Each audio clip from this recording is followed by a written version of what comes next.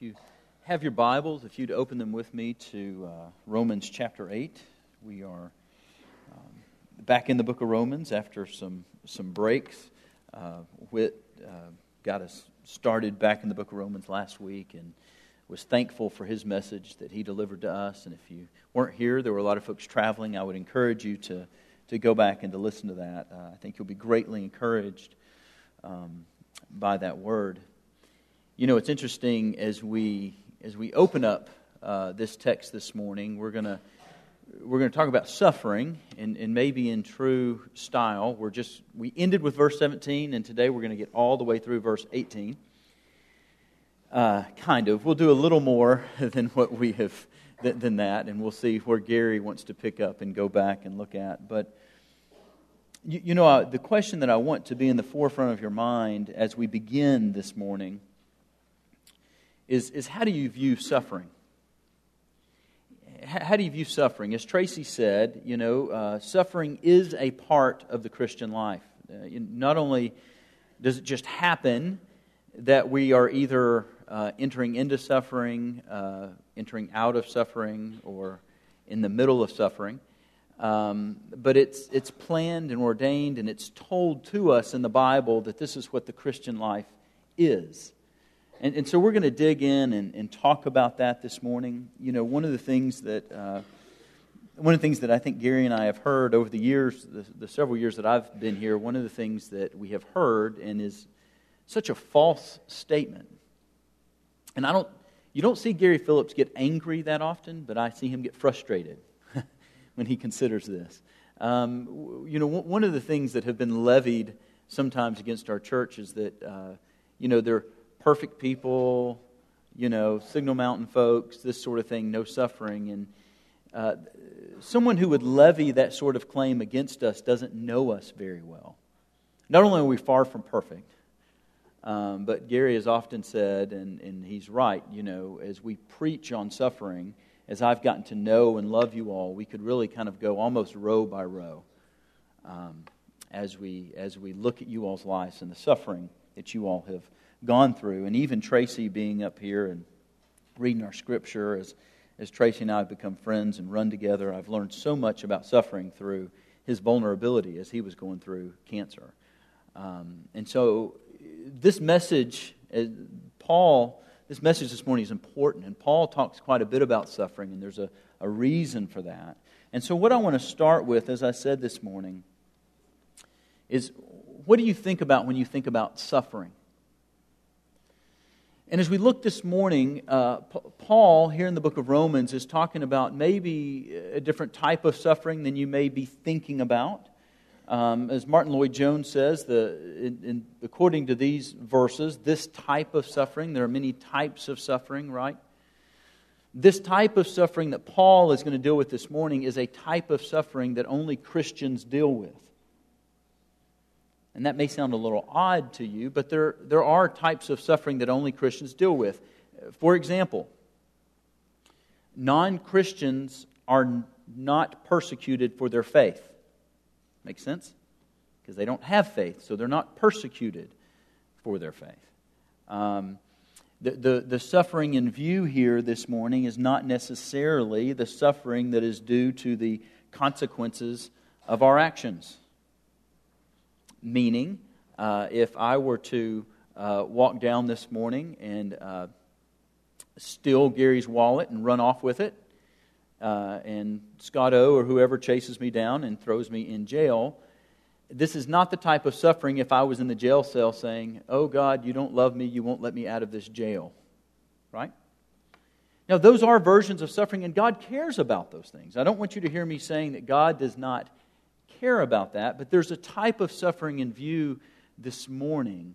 As I want to draw your attention into this text, and as you begin to thinking, there's a type of suffering that only Christians suffer. One I've mentioned, and that is being persecuted for their faith. Another one is, as you heard Tracy read our text this morning, this type of suffering that is befitting to those who have called upon the name of the Lord and understand and realize that this world is not our home. And not only is this world not our home, but this world this world will never complete us. This world will never satisfy us. This world will never satisfy our deepest longings. And as Christians who know where those deepest longings and where those deepest needs can be met, and we know that those are going to be met in the world to come, there is a certain suffering and a certain longing that we do that the world doesn't do. And so this morning, I just want you to begin to think about suffering. And I want to look at where we ended our study some time ago in the book of Romans in chapter 8. And in verse 17 was the last verse that we covered. And it's interesting. Notice in this verse it says, "And if children, heirs also, heirs of God, and fellow heirs with Christ." And I think we would love it sometimes if the verse just ended there, because Paul begins to, I think, muddy the waters in our American minds a little bit when he throws this other phrase in here, "if indeed we suffer with him, so that we may also be glorified with him." So there's something about our union with Christ. There's something about our union with Christ that leads us into suffering. You know, if we were to go back through this chapter, and I'm just going to briefly kind of catch us back up, but in verses 1 through 17 of this chapter, it talks about how the power of sin and the power of death has been broken on the cross, and that Jesus came and He did that. And it goes and it contrasts through the contrast to a life walking in the flesh, and that the life that walks according to the flesh equals death. It equals hostility towards God, and that we can't even please God. And that is contrasted with walking in the Spirit, which we are told brings life. And so it's interesting as Paul is contrasting this, and as Paul is saying that walking in the Spirit, and that's what it means to be a believer, and that's what it means to be given these promises, that walking according to the Spirit, bringing life, that he were to also talk about in that if you're walking according to the Spirit, you will suffer. Interesting, right? Interesting. I want you to look at verse 10. In verse 10 in chapter 8, notice that Paul is setting us up here. "If Christ is in you, though the body is dead because of sin, yet the Spirit is alive because of Christ." The body is dead, so there's a difference between this mortal body that we're in and the Spirit of God living in us that has transformed us. Then look at these great promises that happens when the Spirit is living within us. This great promise in verse 14 through 17. "For all who are being led by the Spirit of God, these are sons of God. You have not received a spirit of slavery leading to fear again, but you've received a spirit of adoption as sons, by which we cry, Abba, Father." And what is going on and what's in light of this text is this is Paul saying that all who have called upon the name of the Lord, Jew or Gentile, you have received the promise of being children of God. And not only children of God, but all the promise of God, that you are now heirs of God, heirs with Jesus Christ, provided we suffer. So, until we are home, or until the Lord returns and fulfills this promise, we will suffer. And we see this all over the Bible. And part of what Paul is doing here, or the thing that Paul is doing here, is that Paul is telling us that, and you all can help me with these phrases, those who blank to the end will be saved. Endure. In the book of Revelation, I was reading this morning in the book of Revelation, and it talks about the churches in the book of Revelation overcoming and what happens if they don't overcome. And so what Paul is very mindful of, and where he wants to encourage us, and where I want to encourage you, is that it is vitally important. Nothing is more important but that we endure and overcome the suffering that would tempt us to despair and tempt us to give up our faith. And the goal this morning is for this word to encourage and help us, and for you to see in a minute, I'm going to tell you two things that Paul talks about: the promise and the power, and how that helps us endure and thrive in the midst of suffering. But I want to start with the problem. And this is very simplistic, but I think it's important that we get this. And then I want to start with the problem and look at the perversion that has gotten into our churches. The problem with suffering, right, is that our churches are divided on how we deal with suffering. I think many churches don't have a biblical view of suffering, and I think this comes from human nature. Human nature, we were created to avoid pain. And I was going to, but I would have been overruled very quickly by the elders. I think some of them would have allowed me to do this, to stick pins in certain one of your seats.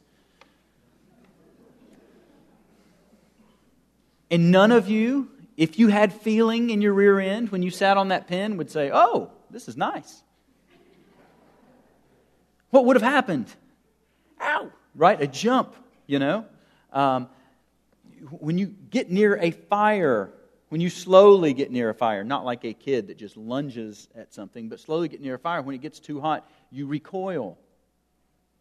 We know that psychologically we were made to avoid pain psychologically even. There's this phenomenon that I see quite a bit, that someone who goes through a horrific tragedy in their life, particularly when they're young, they have this psychological ability to block that memory out. And that's the body's way of avoiding pain. Now what's interesting is that this is not how God calls us to deal with suffering, but I want to say that I think that there are many perversions of how to deal with suffering, and I want to name just three of them. Three of these perversions on how some churches are promoting to deal with suffering. And I'm not going to name pastors or throw them under the bus. Rather, what I would want us to do is to look into these three perversions and to understand that we carry these perversions within us. The first one, it's what's called the health and wealth gospel, or the prosperity gospel. And this is a teaching that is very prevalent, and one of the things that is according to the health and wealth gospel is that if you are living like you are supposed to live, then nothing bad will ever happen to you. You won't get sick, you'll prosper financially, these type of things. That's not a clear and accurate reading of the Bible. There are two instances that I share where I've run into people who espouse this. One is there was one of the most godly men that I know, not perfect. He has sin in his life. He is a sinner. He got prostate cancer. His kids work in the business with him, and I'll never forget, I was there talking with his kids. His kids were scared because Dad's got cancer and this sort of thing, and a man walks in trying to be very helpful, and he begins asking this young man, "What did your dad do?" And he said, "What do you mean? What sin is in your dad's life that he would get prostate cancer?" And I was very proud of this young man. I would have been tempted to slap somebody, but this young man said, "My dad is a sinner, but you need to understand that bad things happen to people who are following the Lord. There's not an equation in the Bible. There's not a formula in the Bible that espouses that." Now, before we beat up on this group too much, how often do we do a very similar type of thing? That when troubles or hardships come our way, how often do we complain in our spirit or in our prayer life, and our prayers are kind of circulated around, God, if you really loved me, then you wouldn't let this hardship come into my life. That is a version of that health and wealth gospel. That being loved by God equals having health and financial prosperity. Now, you can go to the Bible and find verses where God says that He is going to prosper the righteous. And there are many times that God has given many of us many good gifts, and we need to rejoice over those, not begrudgingly accept the goodness that God brings our way, but we need to realize that those are tastes, minor taste of what is to come. The promise of health and prosperity is in the new heavens and in the new earth. I'm going to keep going. The second perversion that I see quite a bit espoused from churches is this whole idea of avoidance. That as people of God, we need to avoid pain and to avoid suffering. I was at a church one time that had just beautiful, like 18 acres of cleared, like farmland. And it was interesting. I had two or three people kind of approach us about kind of starting a commune. They didn't call it that. You don't call it that, but that's what they were saying. And at the base of all of it, and it's a good motivation, is, wouldn't it be easier to live the Christian life if we just circled the wagons and just kind of, raised our own chickens and this sort of thing?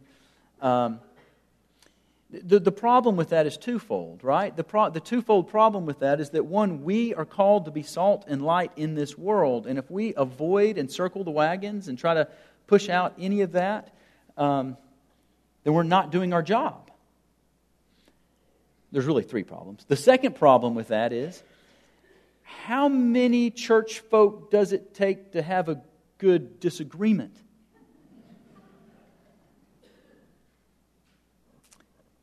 And thirdly, I believe that God would love you enough to bring suffering and tragedy to that commune so that you would walk and depend upon Him. But we do this, don't we? In the face of pain, in the face of turmoil, in the face of suffering, we have to fight that inclination to shrink back and to isolate and to feel like that we have no place in this world. The third perversion of how to deal with suffering is kind of going the opposite way. And I don't know if you've been around these type folks, but I certainly have, and have been guilty of this one as well. All three of these, but guilty of this one as well. And it's this whole idea that you're not a true Christian unless you're always running into suffering. You understand what I mean by this? Like, early on in church history, there were evidences of, people would kind of beat themselves to show how holy they were. And that there always needed to be a form of suffering taking place. I just thought of this name of, calling this like the deprivation gospel, meaning that we're constantly depriving ourselves to prove how holy and how good that we are. Meaning that we, I'm thankful this is not, but you all understand and have probably been around someone, and there's just a lot of arrogance to that, right?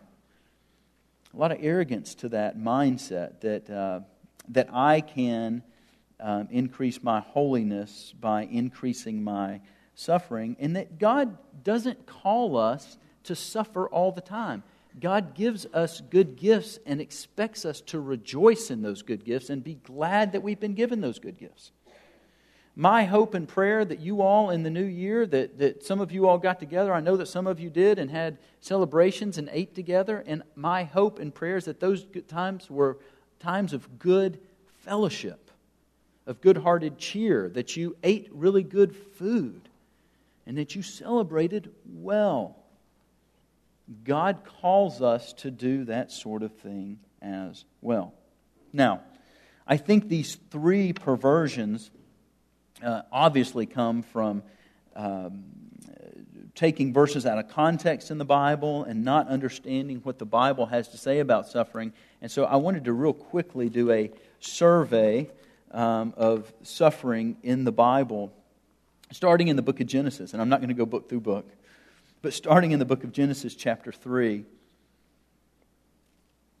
verses 16 to 17. This is God speaking to Eve after they had fallen. And He said to the woman, He said, I will greatly multiply your pain in childbirth. In pain you will bring forth children, yet your desire will be for your husband, and he will rule over you. Then He said to Adam, because you have listened to the voice of your wife and have eaten from the tree about which I commanded you, saying, you shall not eat from it, cursed is the ground because of you. In toil you will eat of it all the days of your life. But both thorns and thistles shall grow for you, and you will eat the plants of the field. And what we see is that as Adam and Eve fell, what happened is it didn't only affect them and their relationship with one another and their relationship with God, but it corrupted everything about them and everything about our world. So suffering was put into this world so that we cannot be a citizen of this world and not go through suffering.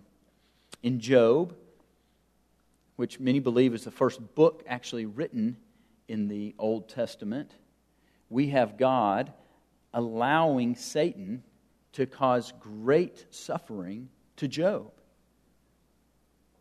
And then at the end of the book of Job, we see Job learn this great, mighty truth about God. So from the very beginning of biblical scholarship, what we have and the thing that's there is what we have in the book of Job. And I love this. He says, I have heard rumors of you, but now I see you. This process through the book of suffering of God drawing Job close to Him. This righteous man, Job. In Isaiah chapter 53, many of you are familiar with this. It talks about Jesus, the suffering servant, the man of sorrows, who came and who bore our pain and our suffering, and He's empathetic to us. We have Jesus in His very words in the Gospels telling us to take up our cross and follow Him. Jesus also says in the book of John records Jesus saying, do not be surprised when the world hates you. Jesus there is talking about His union with God, the Spirit's union with the Father and the Son, and our union with the Trinity. And it says, so don't be surprised, because the world hated me, it's going to hate you. There is going to be suffering and persecution. And then in the letters to the church, many of these except for two, are written by Paul. But in 2 Corinthians chapter 1, verse 3 and 4, blessed be the God and Father of our Lord Jesus Christ, the Father of mercies and the God of all comfort, who comforts us in our affliction, so that we will be able to comfort those who are in any affliction with the comfort which we ourselves are comforted by God. He doesn't say that He takes away the afflictions. He says that He comforts us so that we can comfort others who are in affliction and suffering. In chapter 4, verse 17 of 2 Corinthians, love this verse. It's a parallel to the verse we're going to get into momentarily. I love this verse. For the momentary light affliction is producing for us an eternal weight of glory beyond our compare. That not only is the suffering going to be there and a part of this world, but it does something in us. It is producing something in us. In the book of Philippians, chapter 3, verse 10, that I may know Him, Jesus, in the power of His resurrection, with the fellowship and in the fellowship of His suffering, being conformed to His death. And then in 1 Peter, 2 verses there. In 1 Peter chapter 3, verse 14. But even if you should suffer for the sake of righteousness, you are blessed. And do not fear their intimidation, and do not be troubled. And then in 1 Peter chapter 5, verse 10, after you have suffered for a little while, the God of all grace, who called you to His eternal glory in Christ, will Himself perfect, confirm, strengthen, and establish you. The reason I go through all those verses is because I don't want you taking my word for it. I want you knowing from the Word of God. When Tracy gets up here and says something like some preacher somewhere said, I want you to see it from the Word. And just from that brief survey of the Word, it should be drilled in our head that we suffer. Suffering is a part of who we are, and it's our job as pastors to prepare you for suffering. And this is what Paul was doing as he wrote to the people in the church at Rome as he was preparing them to suffer. And I've said earlier, I think he was preparing them to suffer in two ways. One is in persecution. In verse 36 of this chapter, he says, "Just as it is written, for your sake we are being put to death all day long. We're considered as sheep to be slaughtered." I think and know that that was in his view. And the other, from the context of these verses that we see that have been read to you, that we know is that this world is not what it should be. And being a Christian in this world means you will suffer. And as he is heading into chapters 12 through 16, where he's talking about Christian living, that living as a Christian in this world means that you are going to be countercultural.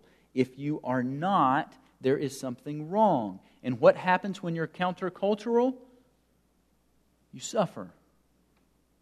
And so Paul is writing here. He's writing here to encourage them, to strengthen them so that they endure in the midst of this suffering. And there's two things that Paul gives us here. And we could kind of use these two and go through the rest of the chapter, but I'm just going to park here in verse 18. There's two things that he gives us in this context and here in verse 18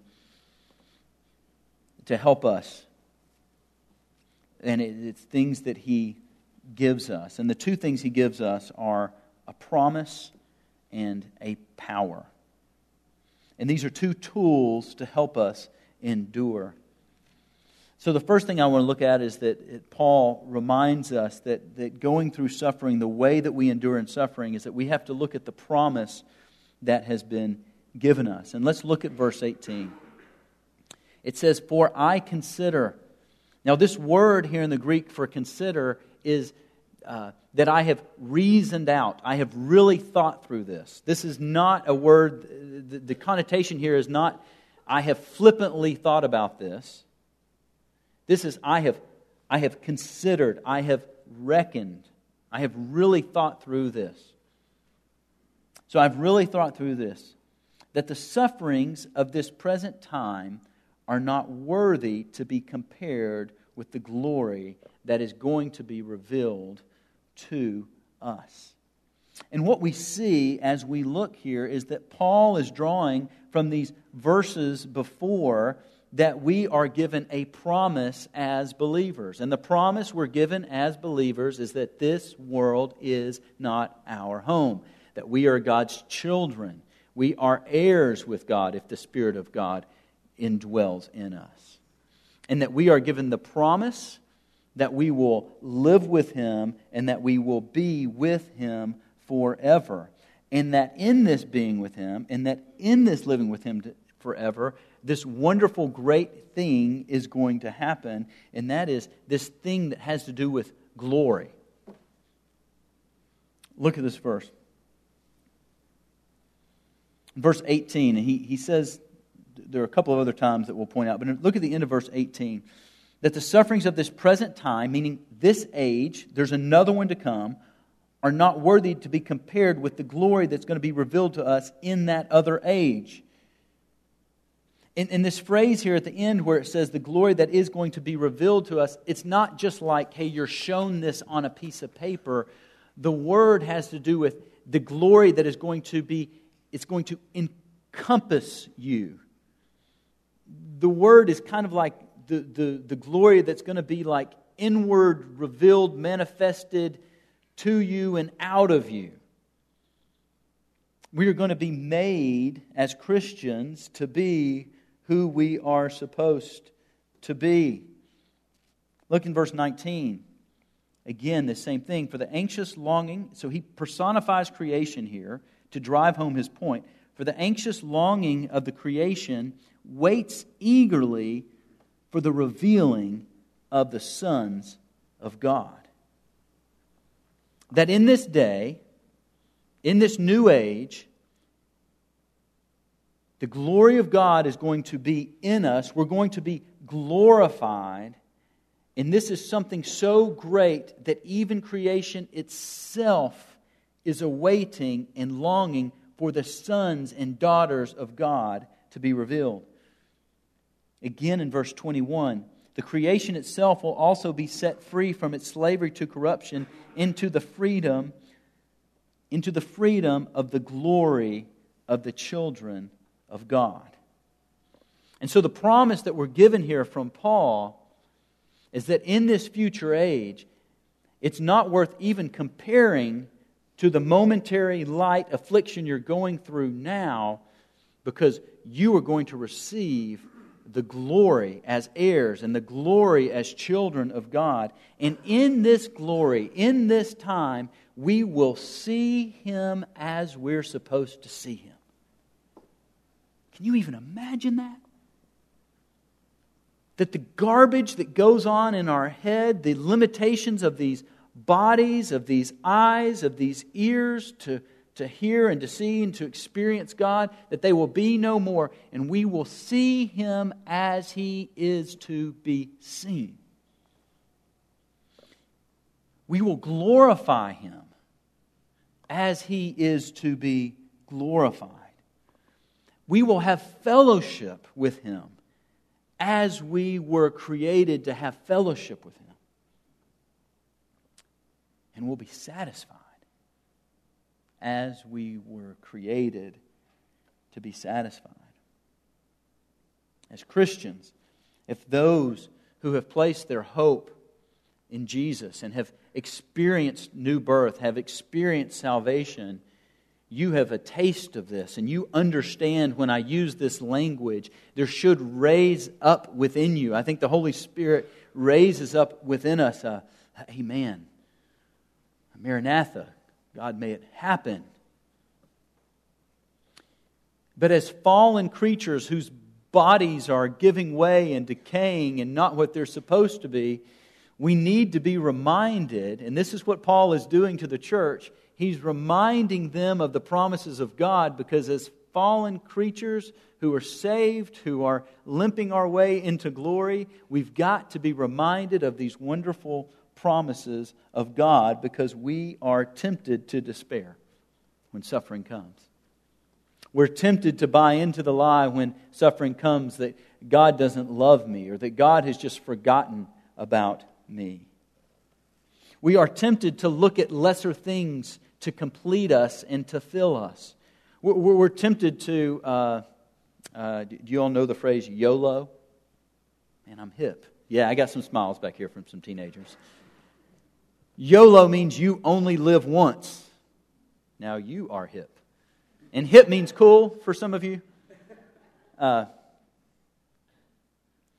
that's a phrase. That's the phrase of our culture, right? You only live once. And so get it while you can. Meaning this world contains your satisfaction. And so your goal in this world is to get it while you can. Maximize your financial success. Maximize your marriage success. Eliminate suffering. That's not what we were created to be as Christians. But I think we get tempted into that mind frame.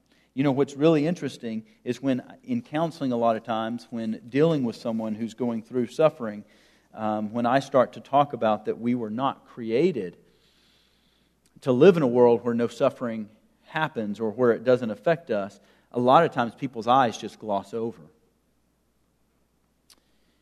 And it's sad, and it just tugs at my heart. But what it demonstrates is that their hope and their hope of glory is in something in this world. And brothers and sisters, as Christians, our hope and our glory can never terminate on any happiness or goodness that this world has to offer. Those are just tastes of what God has in store for those who love Him. So our call in this is to endure. And we endure by looking at the promises set before us. Secondly, and I think this is maybe where we need the most help. Secondly, in these verses, Paul tells us the power that helps us endure and to get through suffering. And that power is the Holy Spirit. Look in verse 11 of this chapter. In verse 11 it says, "But if the Spirit of Him who raised Jesus from the dead dwells in you, He who raised Christ Jesus from the dead will also give life to your mortal bodies through His Spirit who dwells in you." And it's real interesting what Paul is doing here. He is saying that the same power that is in the Holy Spirit that raised Jesus from the dead is in you, and this same power will give life to you so that you can make it. Because I think sometimes when we hear those promises, and you even hear maybe sermons on holding on to the promises, that one of the things that happens to us if we're going through a really difficult, dark time is we say, "I can't." And that's the point. You're not asked to.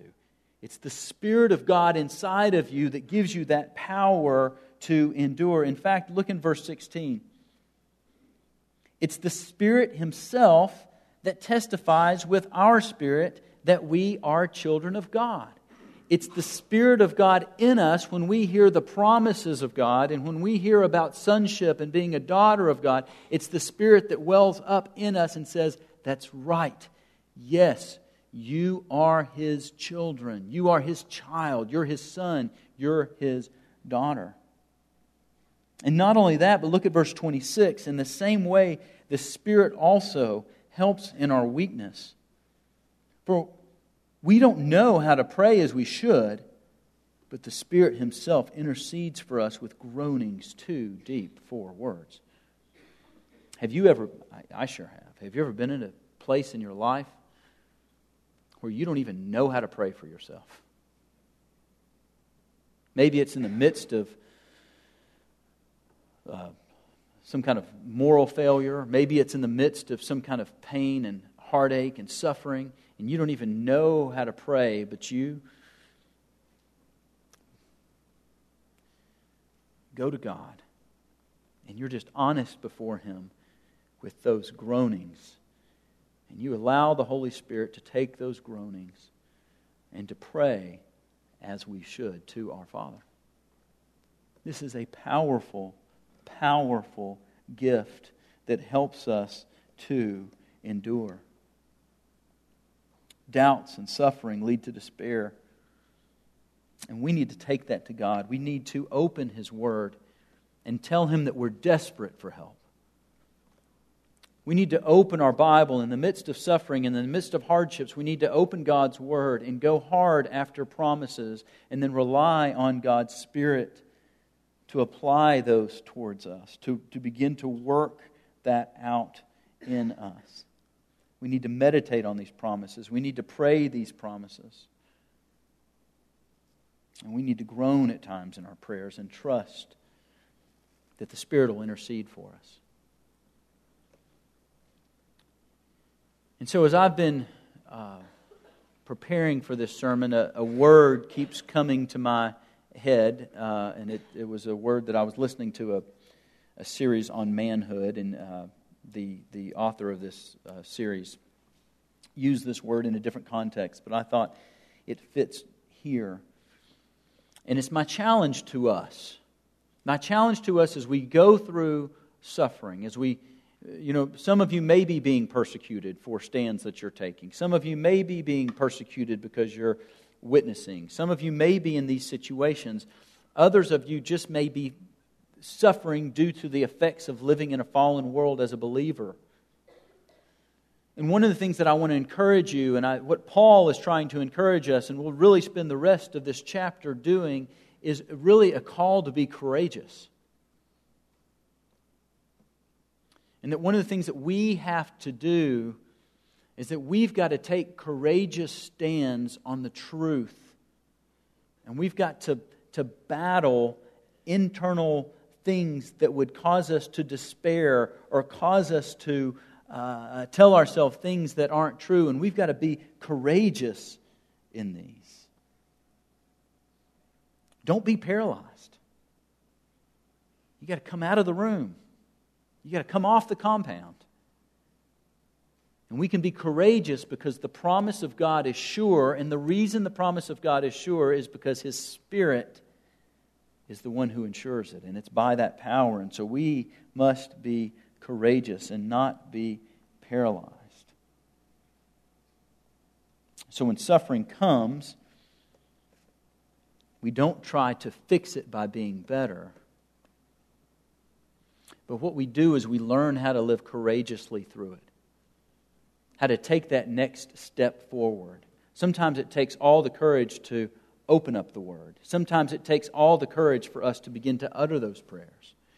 It takes courage in the midst of suffering, but some of the most wonderful testimonies I've ever seen is in the midst of suffering, instead of thinking about ourselves and the pain and the turmoil we're in, that we begin to love others and begin to be focused on loving others in the midst of that pain and in the midst of that suffering.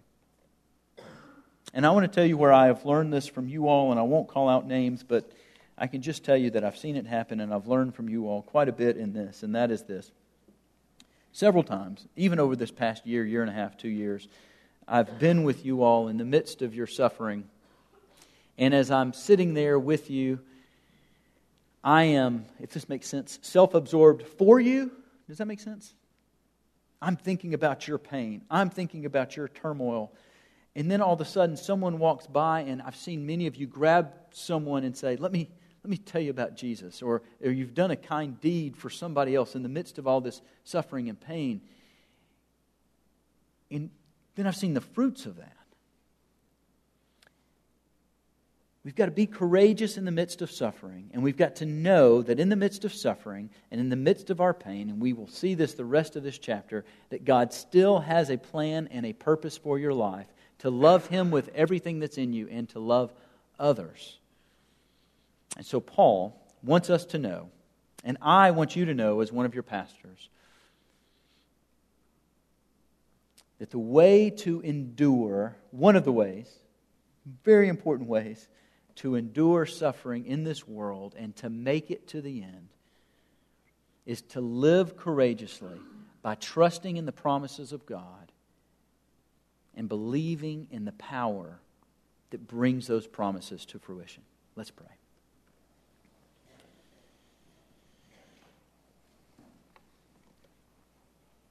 God, I am not unaware that at this very moment in this room that there are those that are suffering and going through hardships. And God, it is my prayer, Lord, that maybe even just as Tracy read some of your promises in the verses this morning, that God, that was encouragement, and that your Holy Spirit just applied those verses to that brother or sister's life, and that they needed to hear that this morning. They needed to hear your word. God, I just pray for a mighty work of your Spirit right now. God, I pray that you would give courage and boldness to these brothers and sisters that are suffering. God, I pray that they would act, that they would do it, that they would stand courageously, that they would go to you, they would open your word, and that they would love others in the midst of the pain and in the midst of the suffering. God, for the rest of us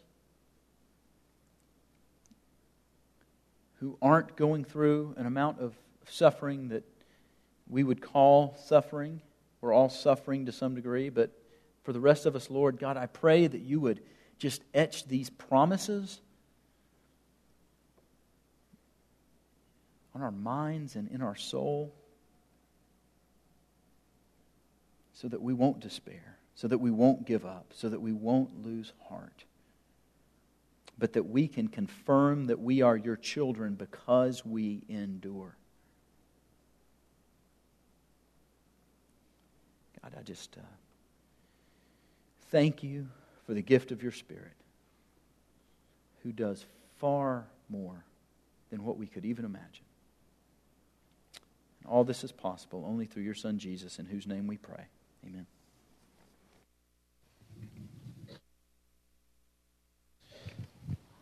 If you would please stand.